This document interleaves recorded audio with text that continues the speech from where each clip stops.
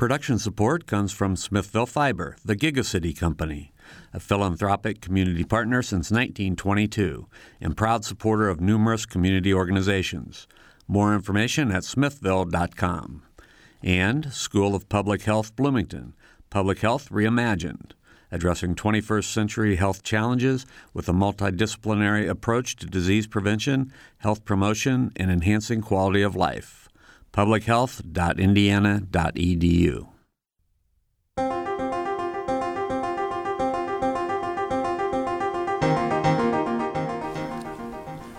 From the Milton Metz studio and IU's Radio TV building at Indiana University, welcome to Noon Edition. I'm Bob Zaltzberg, along with WFIU, WTIU News Bureau Chief Sarah Whitmire. And today we're going to be talking about the minimum wage and whether Indiana might be in line to increase the minimum wage this year. Workers in 18 states and 19 cities are getting paycheck bumps thanks to minimum wage increases that took effect on New Year's. And 10 states are raising wages due to ballot measures or legislation, while 8 states will see smaller increases from automatic inflation adjustments. Our state's minimum wage has stayed at $7.25 since the last federal increase in 2009. Indiana Senate Democrats are once again putting a minimum wage increase on their 2018 legislative agenda, and the Republicans have some ideas for how they might be able to raise the minimum wage as well. And that's what we're going to talk about today with two guests we have in the studio. Timothy Slaper is Director of Economic Analysis at the Indiana Business Research Center, and Lisa Amsler is the Keller Rundin Professor of Public Service at the IU School of Public and Environmental Affairs. You can join us on the air by calling 812-855-0811 in Bloomington or toll free at 1-877-285-9348. You can also email us questions for the show at news@indianapublicmedia.org, or you can follow us on Twitter at Noon Edition. So thanks for being here. Tim and Lisa, thanks for being here with us. It's a pleasure. Thank you for inviting us. All right. Well, it's always a good topic. Minimum wage. There are. It seems. I mean, to a lot of people, it seems like, well, yeah, minimum wage is a great thing. It's you raise the minimum wage, people are going to have more money in their pocket. But there's always that other side that says, well, if you do that, there are going to be these other effects. So Tim, I'm going to turn to you first. Could you sort of frame the debate about minimum wage increases? Well, if I approach this question as an economist, and we have this theory: if you raise the price of something, you purchase less of it, and that is the general overarching idea for those that give pushback to any increases in minimum wage, is that you're going to displace some workers because that's going to make hiring more costly for employers. And you'll see with some of the regulations attached to minimum wage, it doesn't apply to certain companies of certain size, all the rest of it, because they realize that if you're a mom and pop retailer, you may not be able to absorb increases in minimum wage. So there are some caveats to that. Mm-hmm. So that's the general idea. And then you have to look at the other dynamics associated with a regional or state economy, their cost of living, as well as how buoyant demand is for certain types of low-skilled labor, because usually the minimum wage is associated with lower-skilled labor. And what one finds is that there are studies have been done on the effects of changes in minimum wage law and their effect on hiring. And the results are not unambiguous. They might show in some cases where there's very little effect, some cases that show that there's a negative effect in terms of hiring. But then you have to ask the question, are these increases in the minimum wage modest? Are we going from $7.25 to $7.75, or are we going from $7.25 to $12, $13 an hour? And that would be significant. Mm-hmm. And if you think about the fact that if you go to a Starbucks and the cup of coffee costs 50 cents more than it did yesterday, you might continue just to go there. But if it goes up $1, you might get, I'm going to go to Dunkin' Donuts. Right. So the threshold of how modest the increases are, also affects the labor dynamics. Mm-hmm. Yeah, if I could kick in there, I have this favorite blogger I follow, Daniel Mitchell, UCLA emeritus business professor. And every day he's posting stuff that people might really enjoy. The last thing I saw he posted about the minimum wage is that an overall review of the studies showed that there's generally not an effect in terms of job loss. If there's any effect, it's very small and limited regionally. So I guess I would counterpoint that CEO salaries are through the roof. Wage inequality is worse than it was right before the Great Depression. And you wonder, if we don't increase the minimum wage, how are people going to afford to buy the stuff that these companies, in theory, are increasing the prices on? But I mean, assuming they don't even increase the price, right? Mm-hmm. Retail sales are going down. That's not just because people are buying online. It's because people are rebelling and they're just not buying stuff. Mm-hmm. And that's one of the arguments, too, right, is like raising people who are at the lower end. Those are the people who are more likely to buy stuff versus people who have more, save more. Exactly. Well, I'm really interested in the point that Tim made about how much you raise the minimum wage. I mean, we've heard it's, $7.25 in Indiana now in the federal minimum wage, yet there are cities, there are places that are raising the minimum wage. There's discussion to raise it in certain areas to $15. I think the one bill that maybe is in the state legislature would raise it here to $10.10. I mean, can you talk about, both of you talk about that issue of, how much, where's that tipping point? Where might there be a tipping point? Can you raise it to $15 and have no effect? Can you just raise it to $10 and have no effect? Lisa? I am not an economist. Yeah. I'm a lawyer.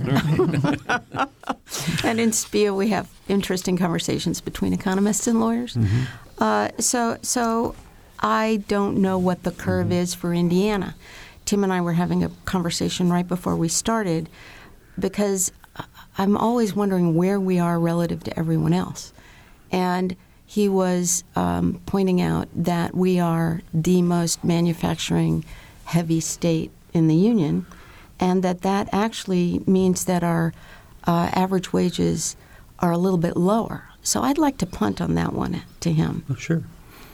On that particular topic, as I was talking to Lisa on this, is the fact that if you look at the average per capita income or average household income in the state, and you compare that to the average manufacturing income, you'll see that they're probably pretty much spot on. So you can add manufacturing jobs until the cows come home, and you're not going to move the needle in terms of the state average income profile, the per capita personal income, whatever measure you want to, because you keep on adding people that have the same, average IQ into a room. It's not going to change the average IQ in the room, right?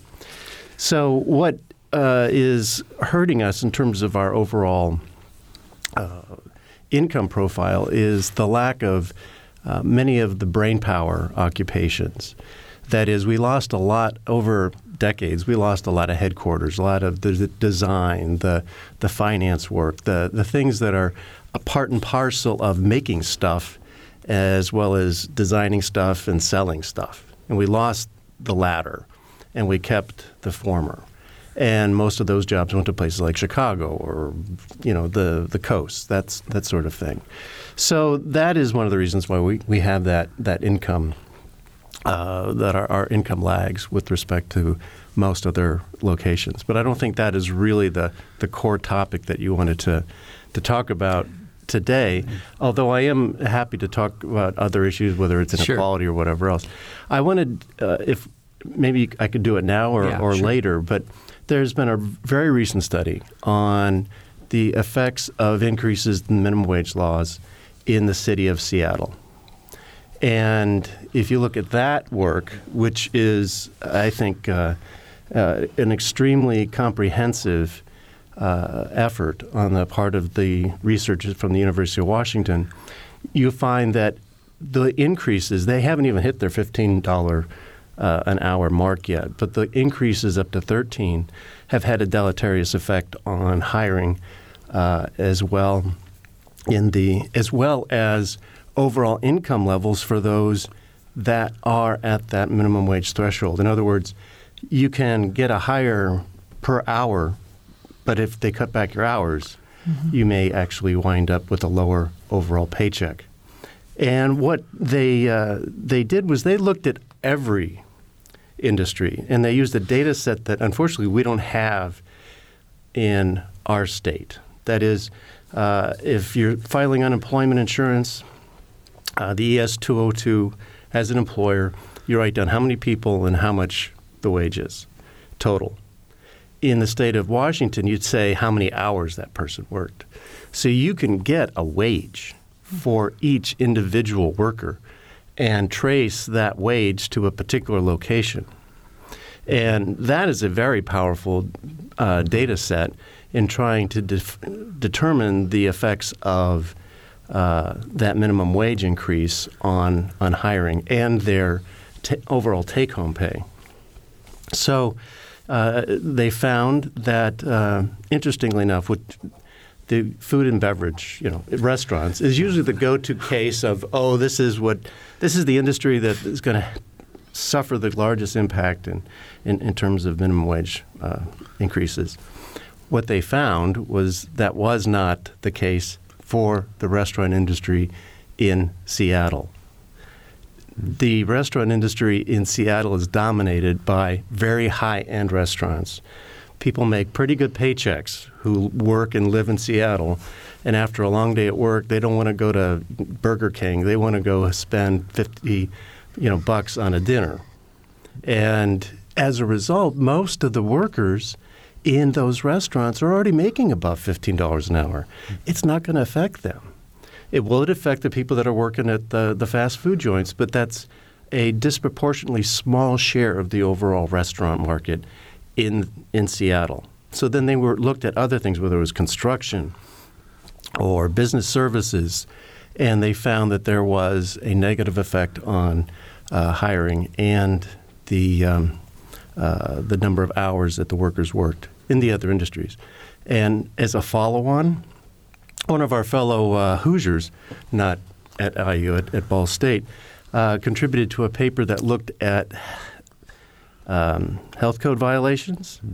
And there was an increase in health code violations in Seattle as a result of this change in the minimum wage. And why would that be? Because that would be the last thing that you would have somebody spend their time doing. They weren't the red code ones that would be basically shutting down the restaurant. They would be the blue code ones.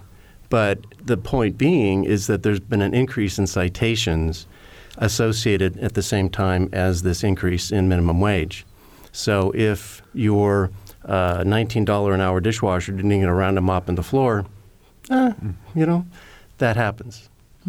I think geography is an important part of this. When we're talking about Seattle, where it starts at 13 and then goes up to 15, I know when that happened, a lot of folks here were like, well, look at Seattle and what they're doing. But I guess I would just, is there an argument to be made that maybe a federal minimum wage isn't what we need? Maybe this should be handled by states who understand the economies of that particular region because they are so diverse. Well, the states already can, and they do. And I thinking of Seattle, it's interesting to see what's happening in San Francisco. I mean, when you have a tech-heavy center with people earning higher salaries, it drives up housing costs. So the people that you need to hire at the lower end of the wage spectrum for those service jobs can't necessarily find housing that they can afford near the place that needs them to work. And this came up in the restaurant industry recently in San Francisco in combination with discussions about raising the minimum wage. The local cost of living is a really relevant factor to what's an appropriate place to target the minimum wage. But going back to this question of the state and local, one of the things I love about the Fair Labor Standards Act is it's a statute passed using Congress's powers to regulate interstate commerce. And that means it's supposed to address economic flows of goods and services across state lines and the rule structure under which we run our economy and how that affects those flows. And in the statute, Congress in the Great Depression said that this is our statute, but if a state or local government passes a law that provides for a higher minimum wage, that trumps federal law. And that's why you have these spots, these islands, where the cost of living is higher, the workforce issue is more competitive, and that's driving a political consensus on raising a minimum wage in particular places. And that's also consistent with this notion that the effect is localized. So what you're looking at in the Seattle study is happening in Seattle, but we have to look at the entire economic framework of Seattle to get some of these effects, and you're not talking about housing, for example. Let me give our phone numbers, 812-855-0811, or toll free at 1-877-285-9348. You can also send us questions for the show at news@indianapublicmedia.org, or you can follow us on Twitter at Noon Edition.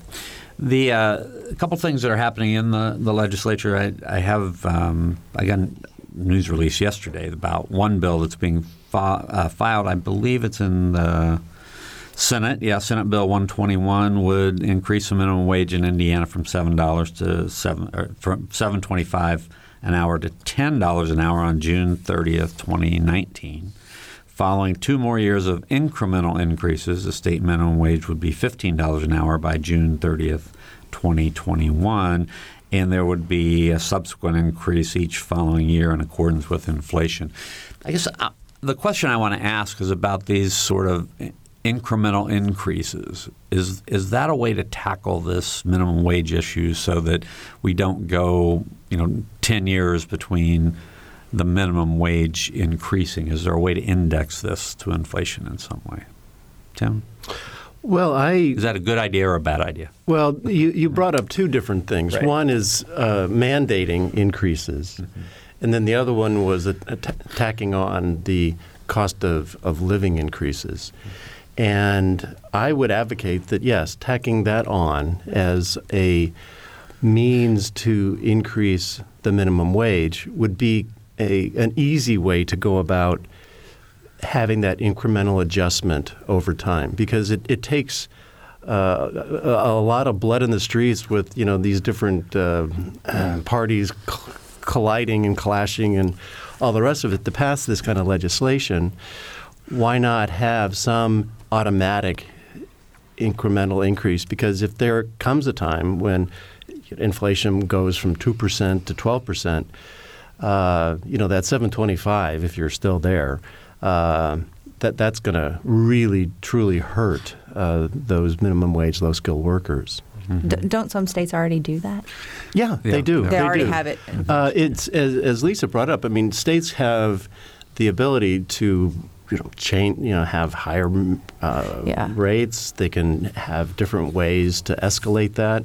We see that there are many states that have mandated through legislation or ballot referenda that would increase the minimum wage. So there's all sorts of different mechanisms to do that. Mm-hmm. Yeah, I saw something about 18 states have already done it. Have it tied to inflation. Mm-hmm. But not Indiana's tied to not inflation, but have mandated increases in the last couple of years. Yeah. Mm-hmm. Okay. Your comment about blood in the streets, I've always thought this also in terms of when public officials want to raise salaries for particular jobs in public service. Like if the county commissioners come forward and say, we need to raise our salary by X amount. I've always wondered why those aren't indexed in some ways so that people don't have to vote themselves a pay raise. Well, What? you do have cost of living increases built into collective bargaining agreements. Yes. But Indiana is now a right-to-work state. Right. And unionization nationwide in the private sector is 6% or lower. It's somewhat higher in the public sector. I think it's on average nationally around 24%. Mm-hmm. But think about the structural inequality built into our laws between employers and employees. Employees don't have that much bargaining power when they're operating individually unless they're a famous basketball player, right? Right. And the way that they have power is when they act collectively, which is why there has been a legislative push in various states to weaken their power to act collectively. I mean, as if it's a political issue. Mm-hmm. I think that's really interesting because a lot of these minimum wage jobs don't really have that big overarching group that's necessarily lobbying on their behalf, right? Like fast food workers. I mean, they don't really have an agency, right? Like coal workers do or something. Unionization is low in that arena. You have unions like SEIU organizing the home health care aides in California. California's legal framework for collective bargaining is more balanced than some other states. And they've had more success in an arena you wouldn't think would lend itself to collective bargaining. There's another bill that's going through that's actually authored by an Indiana Senate Republican, John Ruckelshaus, that would give tax credits to employers that increase pay for minimum wage workers who complete a career enhancement program. Again, Tim, from a policy standpoint, how would tax credits work as an incentive for trying to raise the minimum wage? Well, what you're trying to do is you're trying to induce employers to increase the productivity of their workers. And that would be considered a win-win all the way around, right? Because higher productivity means higher profits. The various stipulations of the bill, and I don't know them, I haven't memorized them, but there are stipulations in terms of how long the person has to work at that location in order for those tax credits to 1 year. Right, just 1 year. Mm-hmm. I don't remember seeing anything about what if the employee quits. Yeah, I don't know about that. If I were an employer, I would want to have that kind of provision in there because it's like, wait a minute, I just spent all this money to train you.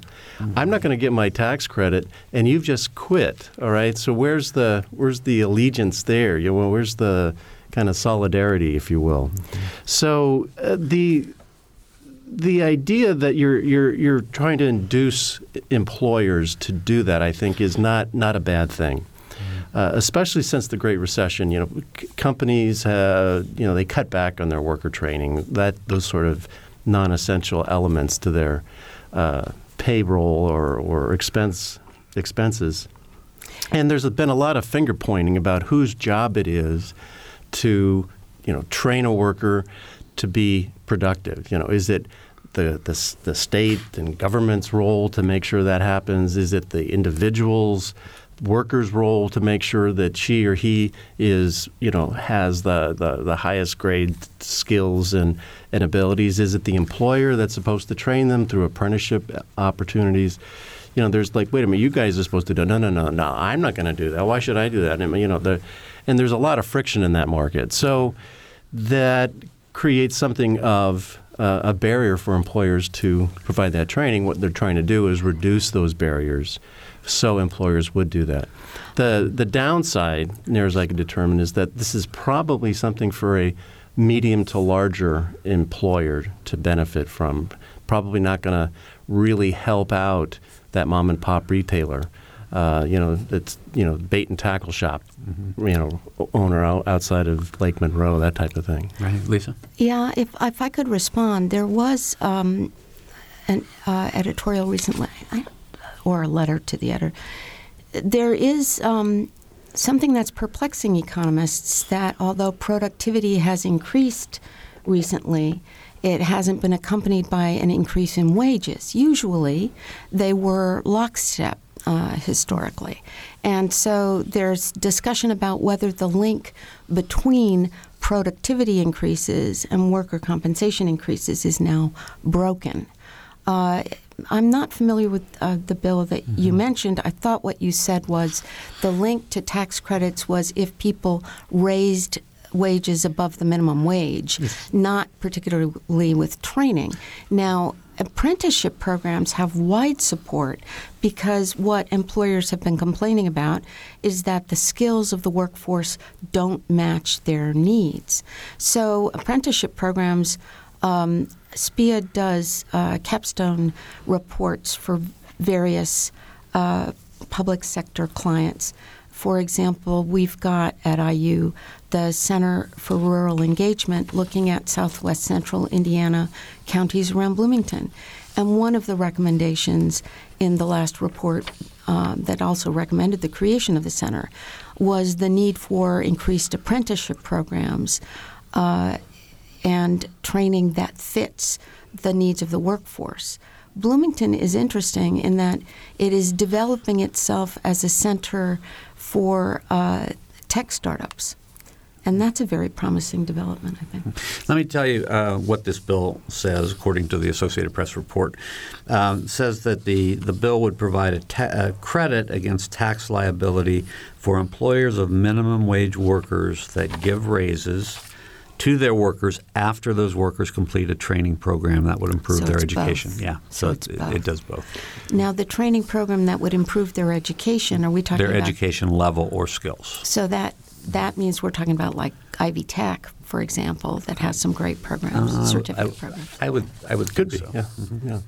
Or other vocational opportunities. I think what and this relates to the whole minimum wage concern, is that typically the minimum wage constituency, if you will, tends to be lower skilled labor, more generic, and as a result, they're not that high-paid basketball player or, for that matter, highly paid programmer, because that highly paid programmer also can probably negotiate pretty well with the HR people across the table because they know that she or he is pretty hot stuff. But if it's pretty generic and there's low skill, then one person is equal to the other in terms of my production. But if I get somebody with higher levels of skill that not only knows how to turn a wrench, but also knows how to code a machine that is able to turn several different wrenches automatically, then I'm going to pay that individual more money because that individual is more productive on my production line. We're going to have to take a short break. So let me give our phone numbers again. So if you have a question, you can give us a call during the break, 812-855-0811, or toll free at 1-877-285-9348. You can email us a question at news@indianapublicmedia.org, or you can follow us on Twitter at Noon Edition. We'll be right back.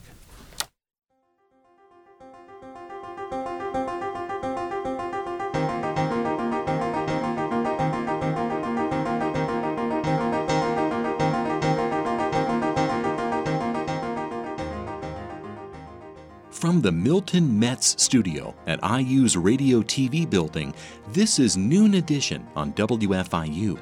Production support comes from Smithville Fiber, online at smithville.com, and IU School of Public Health Bloomington, online at publichealth.indiana.edu.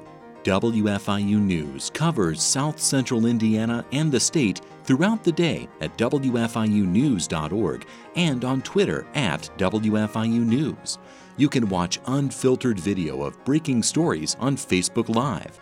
And you can get a digest of all the day's top stories delivered to your inbox each afternoon. It's a free and easy way to stay on top of the headlines, plus the in-depth audio, video, and print news stories you can't find anywhere else. Subscribe right now at WFIUnews.org.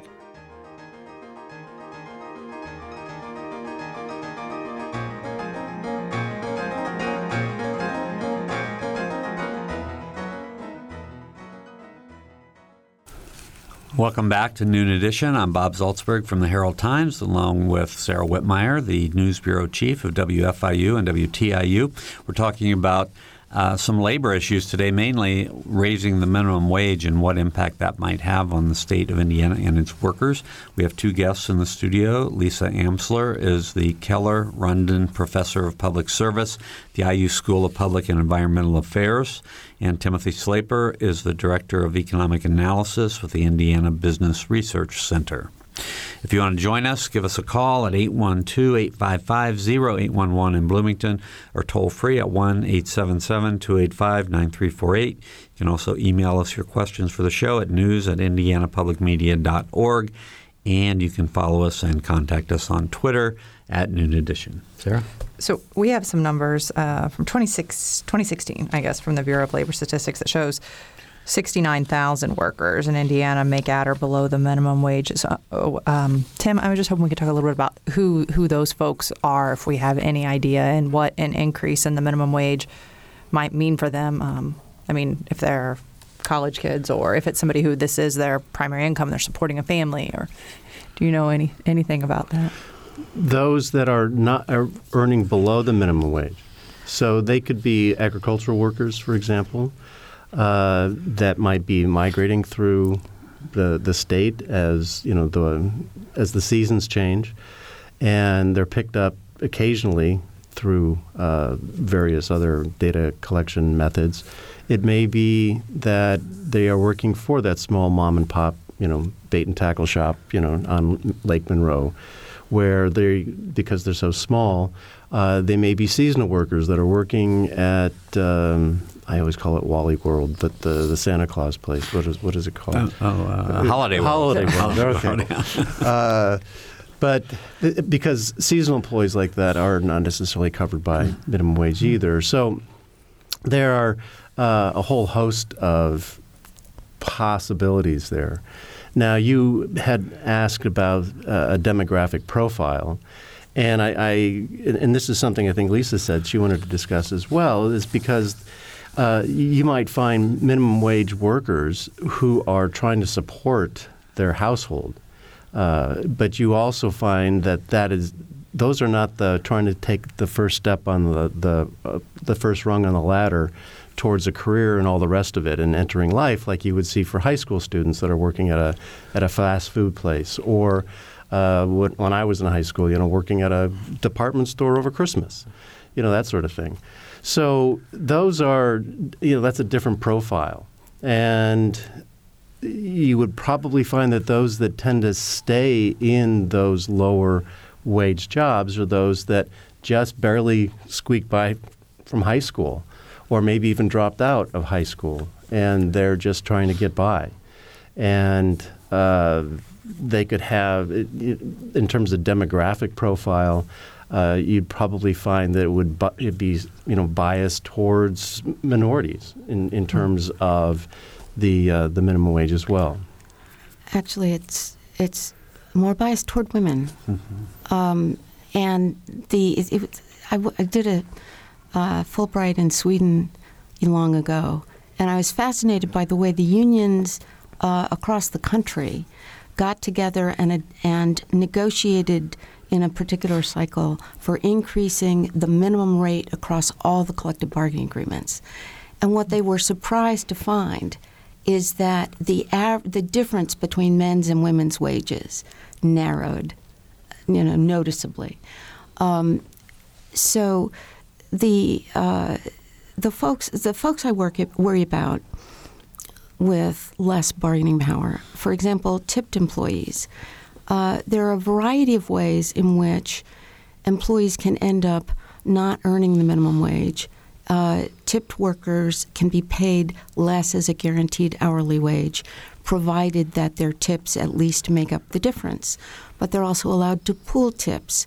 And then there's this question of places redistributing the tips to the dishwashers who are not tipped employees, generally. But of more concern are patterns that are emerging in this administration in the construction industry. There are reports that contractors are hiring undocumented workers promising them, say, $15 a day pay, and then not paying them. And if the workers stand up saying, well, we'll report you and you'll get deported, which is a fairly credible threat. So we've got a workforce of millions of employees, potential employees, who are not documented workers, and they have even less bargaining power than the documented workers. And this notion of how we enforce the rules we do have is actually a deep concern. David Weil has written a book called The Fissured Workplace, and he was in the Obama administration the head of the Wage and Hour Division of the Federal U.S. Department of Labor. And employees have to report wage theft for them to be able to enforce the law. And there are two reasons why employees won't. One of which is that they're at risk of immediate dismissal, even though the statute prohibits retaliation from reports of wage and hour violations, either at the state or the federal level. But also because employers across the country have adopted, even for documented employees, arbitration clauses such that it preempts the capacity of an employee to go to court or to an agency to enforce the law. They've got to go to an arbitrator. They may have to pay for the arbitrator. They may have to pay for the employer's legal fees if they lose. And it's something that deters employees from going to something like the Wage and Hour Department.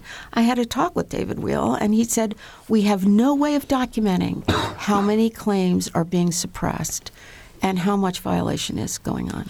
2 points I want to make to play off of what Lisa just said. One is I do have some statistics about this. So despite representing 47% of U.S. workers, women make up 63% of the minimum wage workers. So women are disproportionately more likely to make the minimum wage. And African Americans represent 12% of the U.S. workforce and make up 17.7% of minimum wage workers.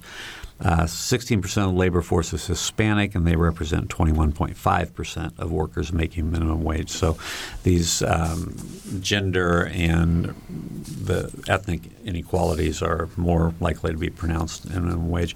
You talked about wage theft, and I know we did a story within the last 12 months. I can't remember when it was exactly, about wage theft in college communities. That college communities are prone to these kind of things, and there was a study done recently, or an investigation done recently, that involved Bloomington as well as I think Ann Arbor and several other college communities. Lisa, in your experience, are college communities more likely to have wage theft issues with their workers than other communities? Have you seen anything like that? I have not seen it, but they might not tell me. You have my students, I'm really amazed. We have wonderful students. We're very blessed at IU. But a lot of them, I would say most of them, are working their way through school. I mean, people who are holding down full-time jobs while they're also taking a full course load. And it's amazing to me that they do as well as they do. Mm-hmm. So there are all these different ways that people can try to generate income, right? And it raises this question of the independent contractor employee division, or the internship employee division. We have a number of employees, a number of students, most students in various programs, particularly graduate students in professional schools, have to do internships in order to graduate. And so a lot of those are, at least for our public and nonprofit students, are unpaid internships. I would say the vast majority of them. The abuse of the internship exception to minimum wage law has been a subject of some coverage in the press. And in theory, the internship ought generally to be paid. So there's one way we can have what appears to be perfectly legitimate, but if it were actually investigated by the Department of Labor, might not qualify as an unpaid internship. That's one way. Another way is this independent contractor exception. It has been documented, there have been studies that employers across the country are labeling people as independent contractors who in fact would not qualify. Under any of these exceptions, the independent contractor, the internship exception, the Department of Labor would use a totality of the circumstances test where it would look at the complete relationship. The definition of what's an employee is very simple. It's someone who's suffered or permitted to work. So if you're letting somebody work unpaid, that does not necessarily protect you against a claim of wage theft.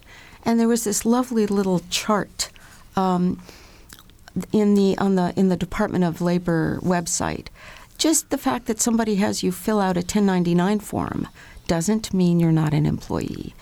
Just the fact that you're called an independent contractor or you sign a contract saying you're an independent contractor doesn't mean you're not an employee.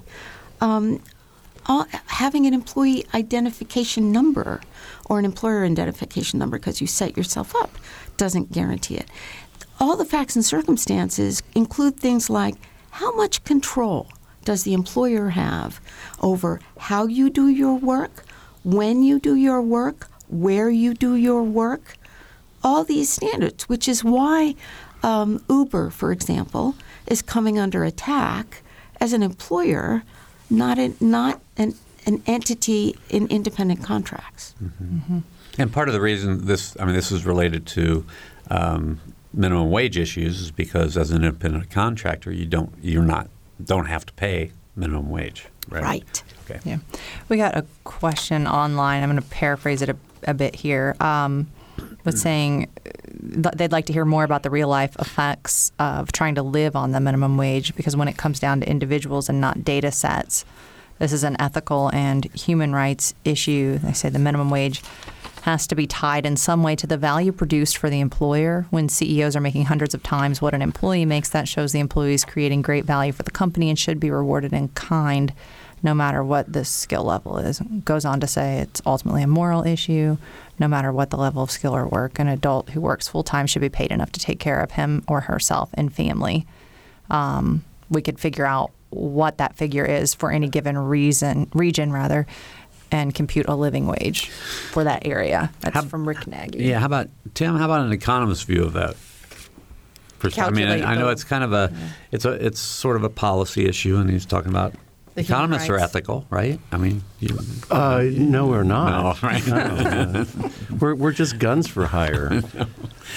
No, but I mean, there are, from your point of view, from an economist's point of view, this person writes about, the need for people to make enough money to get by, and this growing. I think it's growing. You can tell me if it's not, because you know all the numbers.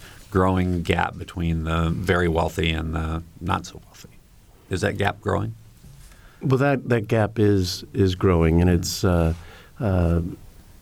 don't think it's as great a mystery as some might think, but there were a lot of questions in your.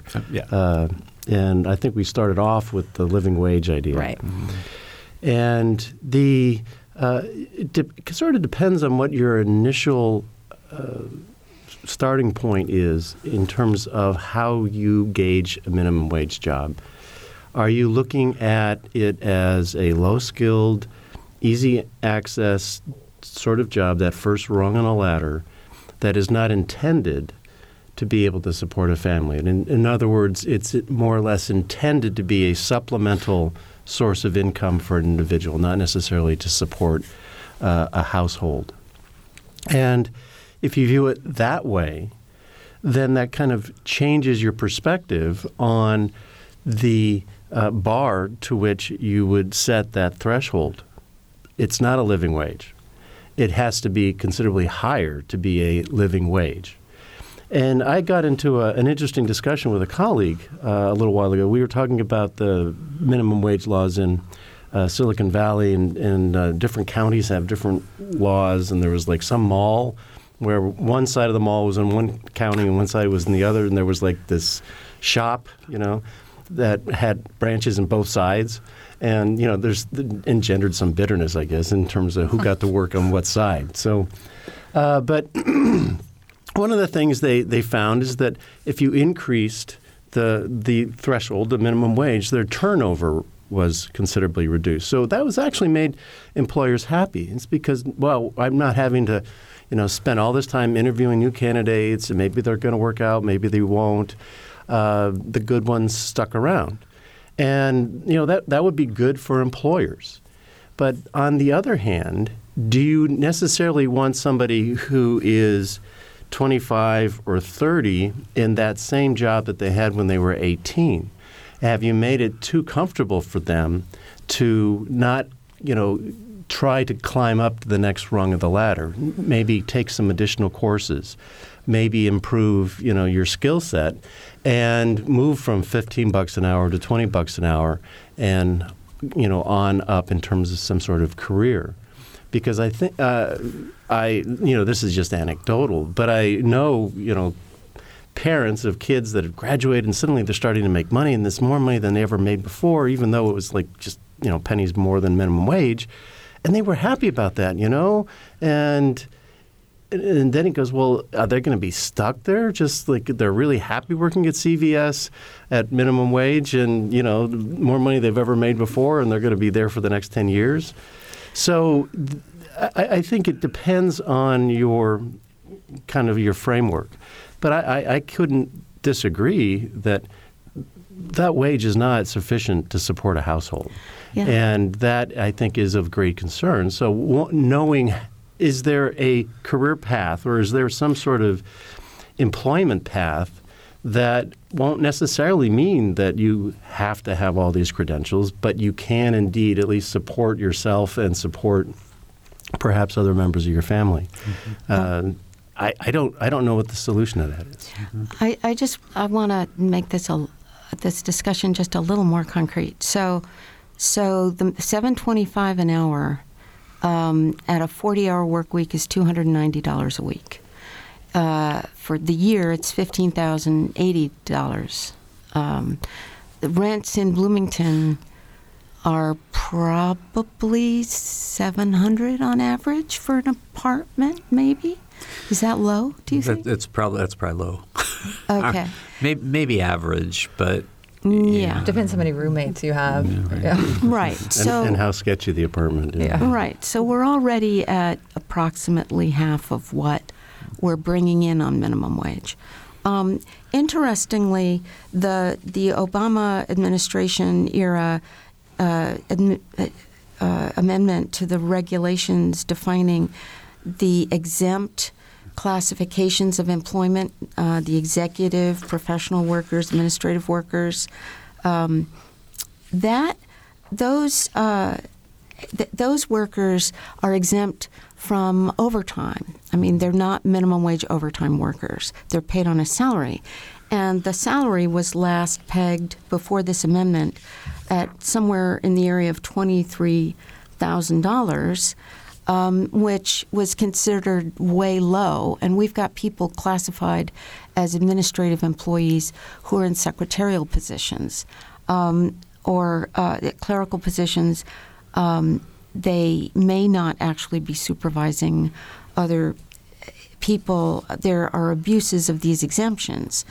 But the interesting thing is that the amended regulation increases the salary to qualify for the exemption to $47,476 a year. So I think that gives us a little bit of a range to think about how low the current minimum wage is. Mm-hmm. A family cannot live on that wage. And that change in the exemption never took place either. So it's been challenged. It's been challenged, so it's not taking effect. We did a show a couple of weeks ago about the new tax plan. Do Do either of you anticipate We have any about sort 2 of... minutes to go. Okay, Mine. Tim can answer this quickly. If you anticipate any trickle-down effect, corporate tax rate gets cut, is that in turn maybe going to lead to more money in the average worker, minimum wage worker? The effect is probably going to be marginal. Thank you. And there would be positive benefits associated with the incentive for the companies buying another, like buying Tim Hortons, so you can establish your headquarters in another country with lower taxes. That will help corporations. That will improve the employment prospects. It would also, as we've seen, I guess, whether it was a show or whether it was something genuine in terms of giving back some of the anticipated tax benefits to employees, it would provide more headroom for them to be able to improve workers' wages. But one might also say, well, who is it that's making these decisions? Well, it's the ones that are already very well compensated in the boardroom, and it may not have that kind of trickle-down effect that we had hoped for. Mm-hmm. Lisa, do you want to comment on that in the last minute that we have? Last 30 seconds. It's not going to help the minimum wage worker overall. Mm-hmm. And it's going to make problems down the road when we have budget deficits and there are proposals to cut the budget and we have even fewer resources to enforce the laws we have. I would summarize this show by saying this is a complex issue and that we touched on a lot of the different parts, a lot of the different points with the issue. It will be in our Indiana General Assembly this year, and it probably will be discussed on the federal level as well. And we'll just have to wait and see what happens. But I really want to thank both of you for being here, Lisa Amsler and Tim Slaper. Thanks for being with us today. For Angela Batista, our producer, and also engineer Mike Pashkash, and Sarah Whitmire, I'm Bob Salzberg. Thanks for listening. Thank you. Thank you.